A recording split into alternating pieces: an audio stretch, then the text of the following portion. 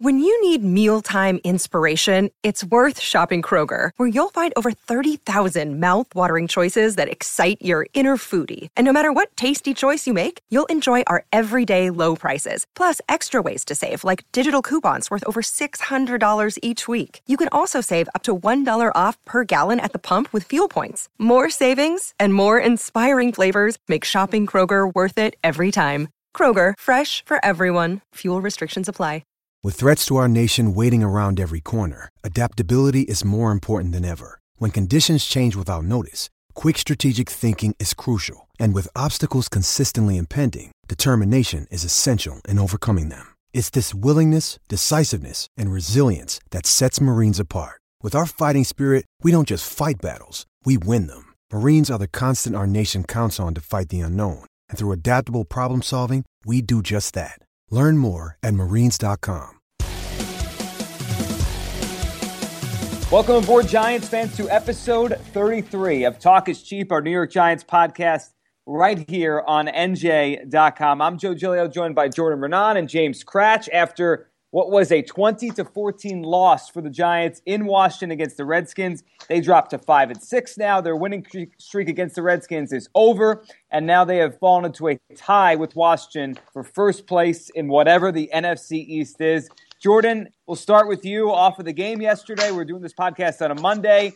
That was a difficult performance for the Giants to kind of stomach as they walked away, because it really felt like, and they talked about it and you wrote about it, they didn't show up until the fourth quarter. Yeah, offensively, they were just brutal. I think that's the side of the ball that I really look at. Because if you think about it, the game starts out and the Giants turn it over on their first two possessions, right? So granted, the defense didn't play great throughout the game, but to say they didn't show up is just asinine, in my opinion, and say it was everybody. They went out there, they threw two interceptions, one of them pretty deep, in their own territory, and the defense let up 0 points. So the Giants are still sitting there at that point, sitting at 0-0. With a chance, to sort of settle down and get in the game. But the offense really, really struggled. The running game, completely non-existent. The passing game, pretty much disastrous until the fourth quarter. And really, nobody other than Odell Beckham out there capable of making any plays. The offensive line being banged up, down 3 starters when Jeff Schwartz leaves the game. So that's 60% of their line. If you want to look at it as their projected starters from the season, you could throw in Will Beatty there too. So that's 80% of their projected starting offensive line before the season not on the field. Eli Manning felt the pressure. I thought he got flustered a little bit. It got to the point where he was basically just flinging the ball up ridiculously there at points in the third quarter, maybe even early in the fourth. And it was ugly, and they deserve to lose this game. And from a big picture standpoint, I don't look at it as this team is trending downwards or their season is over. I almost view it as this was almost inevitable. The game where they went out there, and we said this all along, they had such a slim margin for error, where they went out there and they committed turnovers and they didn't play well. This was gonna happen, and it really hadn't happened much this year. I mean, it happened maybe a little bit in that Eagles game earlier this year, but besides that, they've hung in every game and hung around tough against some really good teams. And but for the most part, won, even in that Eagles game when they got hammered, they won the turnover battle. Sam Bradford turned it over through 3 interceptions. So, the day that they went out there and they didn't create turnovers and they had a game where they turned it over, which is what happened here, partially because of Eli, partially because he didn't get much help. Shane Vereen just flat dropped one into the hands of a defensive back. So, they get rolled. So I do think they could turn it around. They still only have actually 2 teams now, because the Jets have a winning record. But 2 of the 5 teams remaining on their schedule have a winning record. So still opportunity to win some games and win this division. They're still tied for first place in the big picture. James, for you, when you watched that game on Sunday down in D.C., where did you put most of the blame for the offensive struggles for the first 3 quarters? We'll get to the fourth quarter and the almost comeback, but Jordan just illustrated there. I mean, the offensive line so banged up. Eli was throwing it around. I thought the Vereen interception, the off his hands, what Jordan mentioned. I also thought in the end zone, maybe Randall didn't work for the ball as well as he should have, but there were others, including, like Jordan said, interceptions that didn't happen, where Eli just threw it up. The running game was awful. I mean, where do you put the blame, or was it just a collective thing with the offense against the Redskins? I think it was sort of a collective thing. It was a lot of things. I mean, look, the running game was not good at all, and they ran the ball with some success early on, and they just got away from that. I think another issue you have is the fact that that offensive line is banged up. Now, I will say this. I thought the protection was relatively it wasn't good, but it was competent, I thought, in the beginning. And I don't, for instance, the interception down the goal line, the protection wasn't the problem. Eli just made a poor throw. He threw the ball behind Randall. But then the line started to kind of fall apart from there, and I think Eli just started throwing. He was just throwing passes up, and he could have thrown 6 interceptions yesterday with some of the balls he threw up.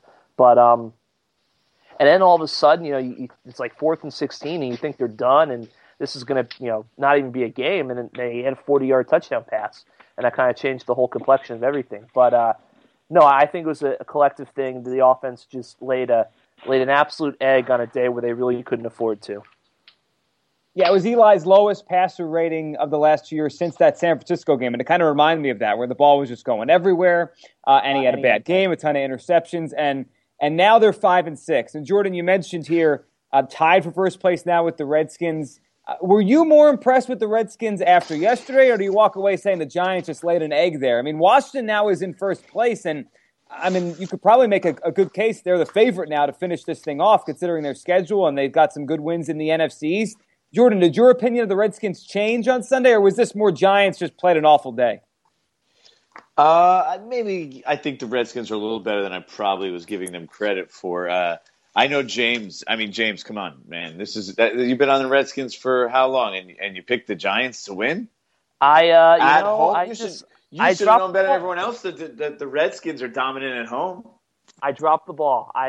Believe me, that thought hit me many times yesterday when I spent all this time getting ribbed for Redskins would be in the hunt at the end, and I just didn't have the fortitude to carry it out one more week, unfortunately. Yeah, but I mean the Giants did play terribly. But James said something that I don't really agree with. He said, and everyone's saying this was such they couldn't afford to lay an egg in this game. You know what? The reality is, they could have basically put the division away. Essentially, by they would have been 2.5 games up on the Redskins. The Redskins would have been buried if they lost that game. But in the big picture, they're still tied for first place after all this. So, it's a bad loss because the opportunity was there to put it away. But at the same time, it doesn't even come close to burying this team. I mean, they're tied for first place. The only reason they're technically behind is because of division record, and that's only because the Redskins have played significantly less division games. We don't know what their record is going to be after 5 division games. It could be 2 and 3 as well, which is what the Giants are at. So, we'll see what it leads to going forward. But I don't think the Giants are in a terrible shape. They're still in a spot where if they, win a good majority of their final 5 games, if they win 4 to 5, I'm pretty confident the Giants are going to make the playoffs. I mean, does anyone disagree with that? No, but if they win 4 out of 5, they're beating the Panthers at home and they're beating the Vikings on the road. Right. And that's just, I mean, to me, look, I don't think they're done, but would it surprise you that much if they beat the Panthers or the? No, of course not. I mean, they came how close to beating the New England Patriots? No, it wouldn't surprise me at all. It's just that when they came back from the bye, they talked about 6 games stretch run, 6-game season, blah blah blah, and now it's like it's a 5-game season.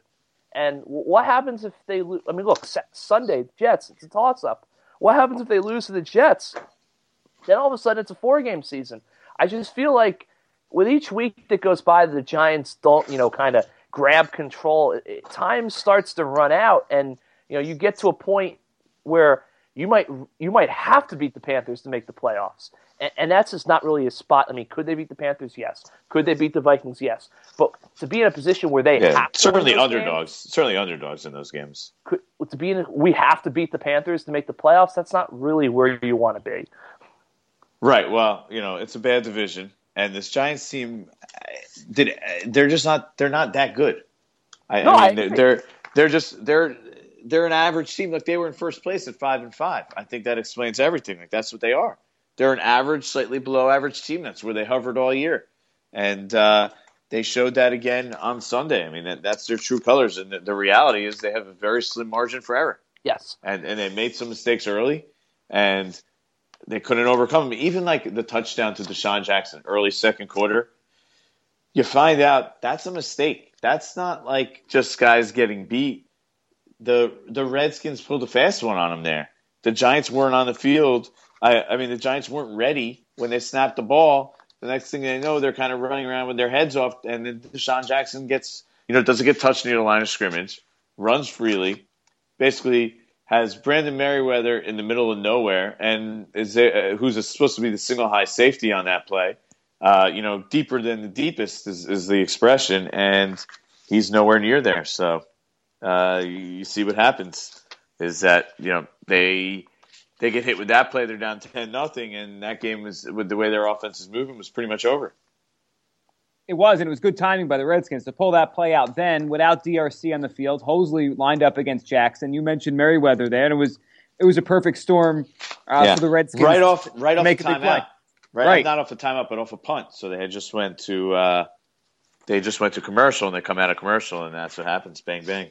10-0, 3-0 game at that point. Now they're down 10.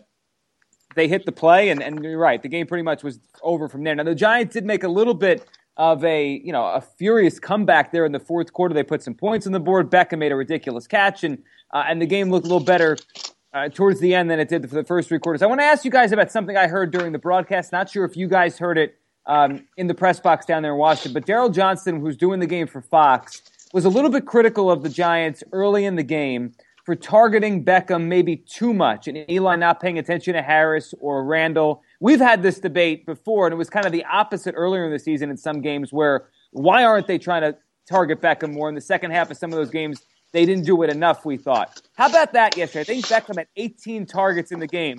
Was Eli looking towards him too much, or is that just what he has to do now, Jordan?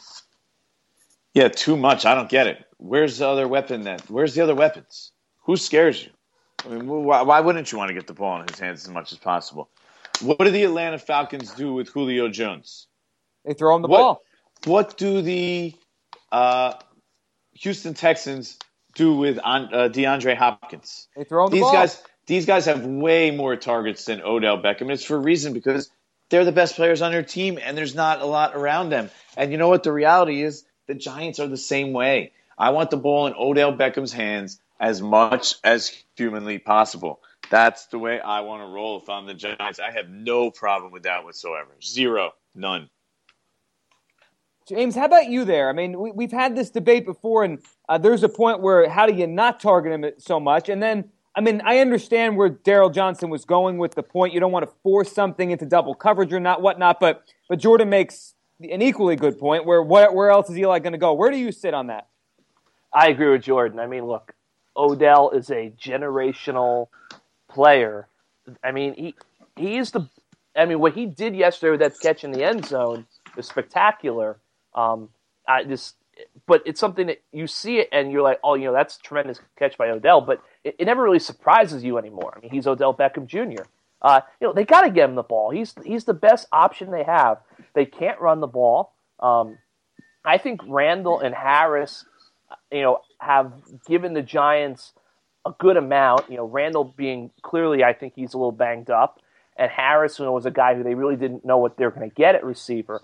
But he's Odell Beckham. I don't see how you could target him too much. And I didn't think Eli was making horrific throws into double or triple coverage on Odell. I just thought he was getting the ball to Odell. Yeah, that's the point, James. I mean, if he wants to make that point, if he's forcing the ball and throws, if both those interceptions that he throws are on passes to Odell and he's trying to force it and it's leading to turnovers and bad plays, okay, I could buy that. But it wasn't. Those interceptions were thrown to Shane Vereen and Dwayne Harris, and that's what happens when you throw it to those guys and not Odell Beckham. There's the third one was Randall in the end zone. Right. None of them were to Odell Beckham. He threw 3 interceptions. None of them were to Odell Beckham. And you know what? There was a couple more that he could have thrown. And in my recollection, those weren't to Odell Beckham either. No. I mean, if you want to talk about no problem with it. I got way more. I have way bigger problems than that. In my list of things that I'm going to complain about, that's way, way, way down there. Actually, it won't even be on there. I mean, I don't get it. I'm pretty sure I recall Eli throwing to Jerome Cunningham in double coverage. Like, I would be a little bit more, knocking Eli a little bit more for that. Nothing against Jerome Cunningham, it's just that a guy who, has had some drop issues in double coverage than giving him a hard time for throwing the ball to Beckham. I mean, he's the best player in the league, maybe. He's up there. He's one of the best wide receivers in the league. I mean, I'm a big fan, but I'm not going to go with best player in the league just yet. Maybe one day, but that catch, and like you said, James, I mean, he's a generational player, generational talent. That catch was ridiculous. Before we get to previewing the Jets game and what we look forward to here, let's get a little bit into some positions, some players in the Giants that I think, as they've been saying, now it's a 5-game sprint. It was a 6-game sprint. I mean, this is the stretch run, no matter what they want to use the math for. And they probably have to make some decisions here on players that might not be performing as well as they need them to. Do you make a switch? Do you stand pat? So let's go over some of those guys, some of these positions that they're just not getting enough of, or they didn't at least against the Redskins, that maybe it's time to think about a switch before this season, gets away from them. Let's start with Brandon Merriweather. Jordan, you mentioned the play where he got caught up a little too close to the line of scrimmage. He's supposed to be single high. Deshaun Jackson, as we've seen a million times in his career, gets behind the safety, behind Merriweather there. Big play, touchdown, 17-0. Overall, I think he's been okay considering he came off the street in August. But as far as Merriweather, do you stand pat with him and his flaws out there, or do you maybe do something different at safety? I would change it up. I don't see why Brandon Merriweather's on the field at this point. He's not even a great tackler. So that's supposed to be his strength. He's a big hitter, but he's not exactly the surest tackler in the world. Yes, that wasn't a problem yesterday, but he has missed a bunch of tackles over the last 4 or 5 games. I mean, I'd rather see Craig Dahl on the field permanently. I'd rather see them give Cooper Taylor a shot. I mean, I don't know if Cooper Taylor could play, but I also know that if Landon Collins is going to play near the line of scrimmage, which he needs to, you don't want to get caught with Brandon Merriweather in the deep portion of the field playing center field. I'd rather have Cooper Taylor. I mean, maybe he has his other deficiencies, but I'd like to at least give him a shot. I don't know if that's my option over Brandon Merriweather at this point. I just don't think he's a productive player for them. Having to play in the role that they're asking him to play, and I agree with you, not that it was a bad signing because there was nothing available at the time. It was Brandon Merriweather was like pretty much only guy sitting out there on the street. And they pretty much got as much as I think you can get from him. But at this point, he's not an asset to them at all. And I think I would at least try something else. My first option would be play Craig Dahl permanently. No need to rotate the 3 of them with Landon Collins and roll that way. Yeah, I mean, as you said it there, and the idea of Dahl and Cooper Taylor, the one thing that I've wondered all year is how do you get away with Landon Collins and Merriweather out there at the same time? Because neither of those guys, their strength isn't coverage down the field or not rangy safeties. And you look on the schedule, Devin Smith for the Jets coming up on Sunday, Stephon Diggs for the Vikings. You're going to see guys that can stretch the field. James, what would you do at the safety position here with Merriweather and the play he allowed on Sunday and now moving forward? It's tough. I agree with Jordan. I think they need to try other things. I mean, look, Cooper Taylor's a guy who he had some really good moments in the preseason, and I think a lot of us expected him to start on opening night against Dallas, and then it seemed that like the last minute they decided to go with Merriweather. I think Cooper Taylor's a guy who's obviously waived, practice squad, back on the active roster. I think he's a guy who Jordan's right. We don't know if he can play, but it's time to find out because Merriweather, who I agree was a good signing, I think he's given the Giants a lot more than any of us ever thought he would. But it's just not really a conducive situation, I think, going forward. How about Rueben Randle? I mean, Daryl Johnson was all over him for the interception in the end zone where he thought he didn't work back to the football, didn't flatten the route enough or flattened it too much, and the pick was obviously there right in front of him. He's a guy that I guess it just feels like he has to play because they don't have much behind him, especially with Victor Cruz gone for the season and not coming back maybe who knows ever, but certainly not this year. Jordan, what do you do with Rueben Randle? He's a frustrating player. He makes some plays, but at times he does hurt the team. I got to stick with him. They don't have much else. Raheem Nicks, in my estimation, just can't provide you enough at this point of his career to warrant playing that many snaps and that much. So, out of basically by default, I'm sticking with Rueben Randle. Same thing for you, James? Yeah, I mean, look, if you're going to have Nix on the roster, I think you should try to find out in the next week or two what he can and cannot do. But I think Jordan's right. Randall's a guy who they don't have a lot behind him. And, yes, he has his struggles, but then he'll go make a play that'll extend a drive or he'll get a touchdown catch. He does make things happen. It's just maybe not with the level of consistency the Giants would like him to. He's probably just playing in a role that he's not, that's out of his league because he's playing as a number 2 receiver and he's probably best as a number 3 receiver. Right, he's being counted on for what he's not right now. What's the other option? What's your other option? I guess Hakeem Nicks, but like you said, he was on the street 2 weeks ago. Yeah, for 10 weeks, 10 games. Don't see that as a real option, but that's just so you don't really have an option. So it has to be Randall. Let's go to the running backs because this has been something that the Giants fans have just been confused about and frustrated about watching the Giants try to run the football all year, and they just can't do it. Sunday against the Redskins, 33 total yards. And they have 4 backs that they use at different times. None of them are very good running the football out of the backfield. As far as the running back situation, there's not going to be a 5th guy to come out of nowhere and take the job. But do you think the 4 running back rotation is something they should stick to, or maybe give the ball more to one of these guys or 2 of these guys? What would you do there? Stick with what they're doing or change it up somehow? I would definitely pare this running back field down. I think Rashad Jennings should be the featured back. I think that, yesterday none of the backs really ran well at all, but he's had his moments, especially when he starts a game where he'll run the ball well, and then he'll go to the sideline and we won't see him for 90 minutes of real time. I think that, Andre Williams is a guy who has just not really has gotten plenty of chances and he just hasn't found his footing. So I think he's sort of a guy who might be, maybe he has a role in short yardage packages, but I really think they should go to Jennings, give him 20, 25 carries and see what happens because, look, this is a running game where there's 5 weeks left in the season and they still are talking about we need to establish a running game. You either have it or you don't have it at this point. And I think that, you got to see if this guy can carry the load and give it to you. What are the options? Stick with it or make a change? Yeah, the whole running back. I'm going to go and make a change. I mean, it's with James. So it's an obvious. I mean, what they're doing now just isn't working. That's the bottom line. So try something different, and that's something different. Give 1 guy, 2 guys, majority of the carries. Try and get them into some sort of rhythm. Pound the ball once in a while. Go heavy for a drive or 2. Once in a while. Just. I don't know, commit to it in some way, shape, or form. Something. Commit to something. Anything. Is Jennings the guy, if that's the case, Jordan? I'm all right with it being Jennings or Darkwa. I don't really care. Just pick a guy. Either guy. It's fine with me. Just go one of those guys. You got Doreen on the passing downs, and let's roll. The other guy could, pop in for a couple carries a game if he, starts to get into a role, and you could stick with him a little longer. But otherwise, just go with the 2 guys. Pick a running back, any running back. All right, we'll end with this on the stand pat or make a change for the Giants moving forward. Marcus Kuhn, defensive tackle. They obviously missed Hankins. We knew they were going to when he went down with his injury a few weeks ago.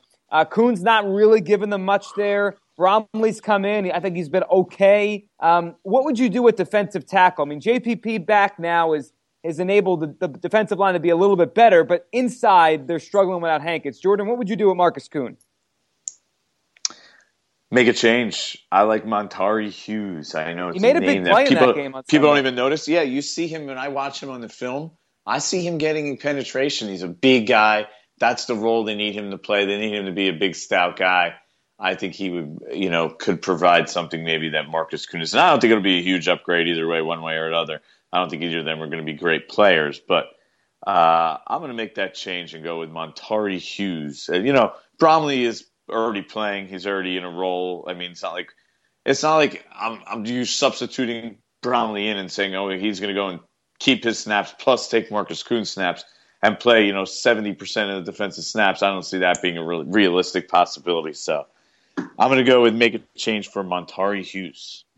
James, you mentioned Hughes on the podcast, I think, a few weeks ago. He was the practice squad guy they elevated. Is that the guy you were talking about?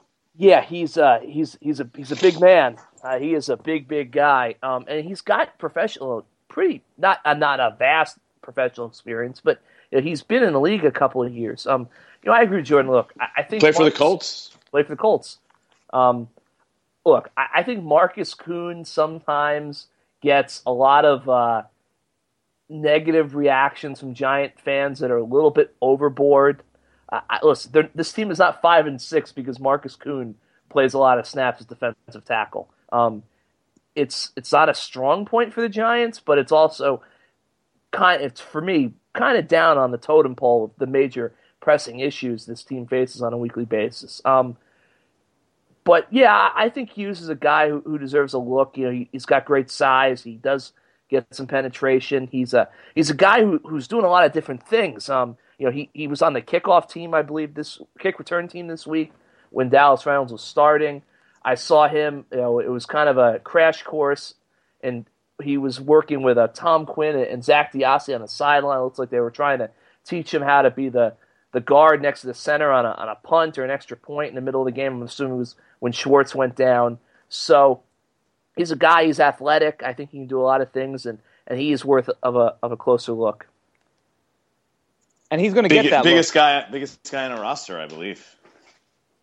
And he deserves to get that look. I mean, especially down the stretch here, as teams run the football more. If he can do them a good job and clog the middle and help out, I mean, they're going to have to put him out there. All right, the Giants-Jets Sunday, MetLife Stadium. First time in 4 years these two teams played. It's eerie, the same kind of similar situation. We're in December. The Giants coming off a bad, ugly loss to the Washington Redskins, right about 500. Now they get to play the Jets. Last time, obviously, it propelled them to a Super Bowl. This time, we'll see where it goes. But as far as the matchup here, you can make a case. Both teams, I mean, whoever wins this game is going to have a good chance to be in it the whole month of December and maybe make the postseason. The loser's probably going to be in some trouble, considering the Jets are 6-5. They probably need 9 or 10 wins to get in the AFC wildcard picture. The Giants, we know. James, how about the matchup here? I mean, the first thing I think of is the Giants really need their offensive line to get healthier here against the Jets' defensive line. Otherwise, that's going to be a very difficult matchup for them. Yes. Obviously, Tom Coughlin in a teleconference today said that Jeff Schwartz with the fractured lower leg, he said that he thinks it's likely Schwartz will be put on IR. Even if it's not season-ending, and it doesn't seem to be definite yet, you would think that he at least wouldn't be available for this Sunday. And then with center Weston Richburg and guard Justin Pugh, it doesn't seem like there's really a definite answer yet. But yes, I think this Jets defensive front could cause a lot of problems for the Giants if their offensive line is not up to the task. Jordan, your thoughts on this matchup? I mean, it's one that both teams needed at this point of the season, just like last time they played. Yeah, I mean, this is not the last time they played. Let's get that out of the way. This Giant team is way different. They have a losing record. Okay, they're only in it because they're trying to win a division that's pathetic. I mean, the leader of the division has a losing record right now. So there's no defensive line that consists of Justin Tuck, OCU Minura, and Jason Pierre-Paul in his best year of his, as an all-pro level. So, this is a way different team. That team had Nick in his, who was a budding star at the time. Cruz, who was a budding star at the time. An offensive line that, while not especially good, was still about as seasoned a line as you can get. So, way different situation. The Giants are beat up front. They're going to need to play well.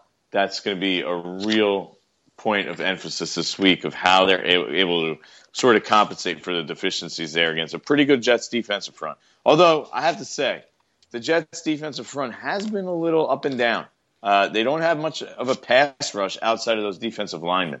So, those few they're defensive ends in their system. So, those guys are the key, but outside of them, I think they could survive. It's just a matter of how they stop Muhammad Wilkerson, how are they able to slow down Sheldon Richardson and Leonard Williams, all those guys, essentially, if and when they're working on the interior or even on the edge, because the Giants aren't very good at the edges either.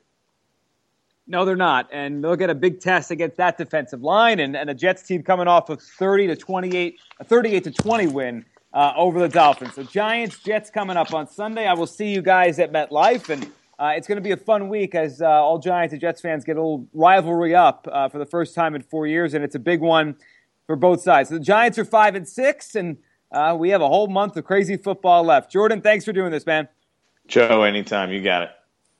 Thanks, James. No problem, Joe. And thanks to all of you for listening to Talk is Cheap, our New York Giants podcast on NJ.com. Make sure to follow the show on Twitter at Jordan, Raanan, at James Cratch, at Joe Giglio Sports, on iTunes and Stitchers where you can find the show. And make sure to leave a rating. It helps us grow, and we can bring this to you every week. So this has been episode 33 of Talk is Cheap. We'll be back next week after Giants Jets.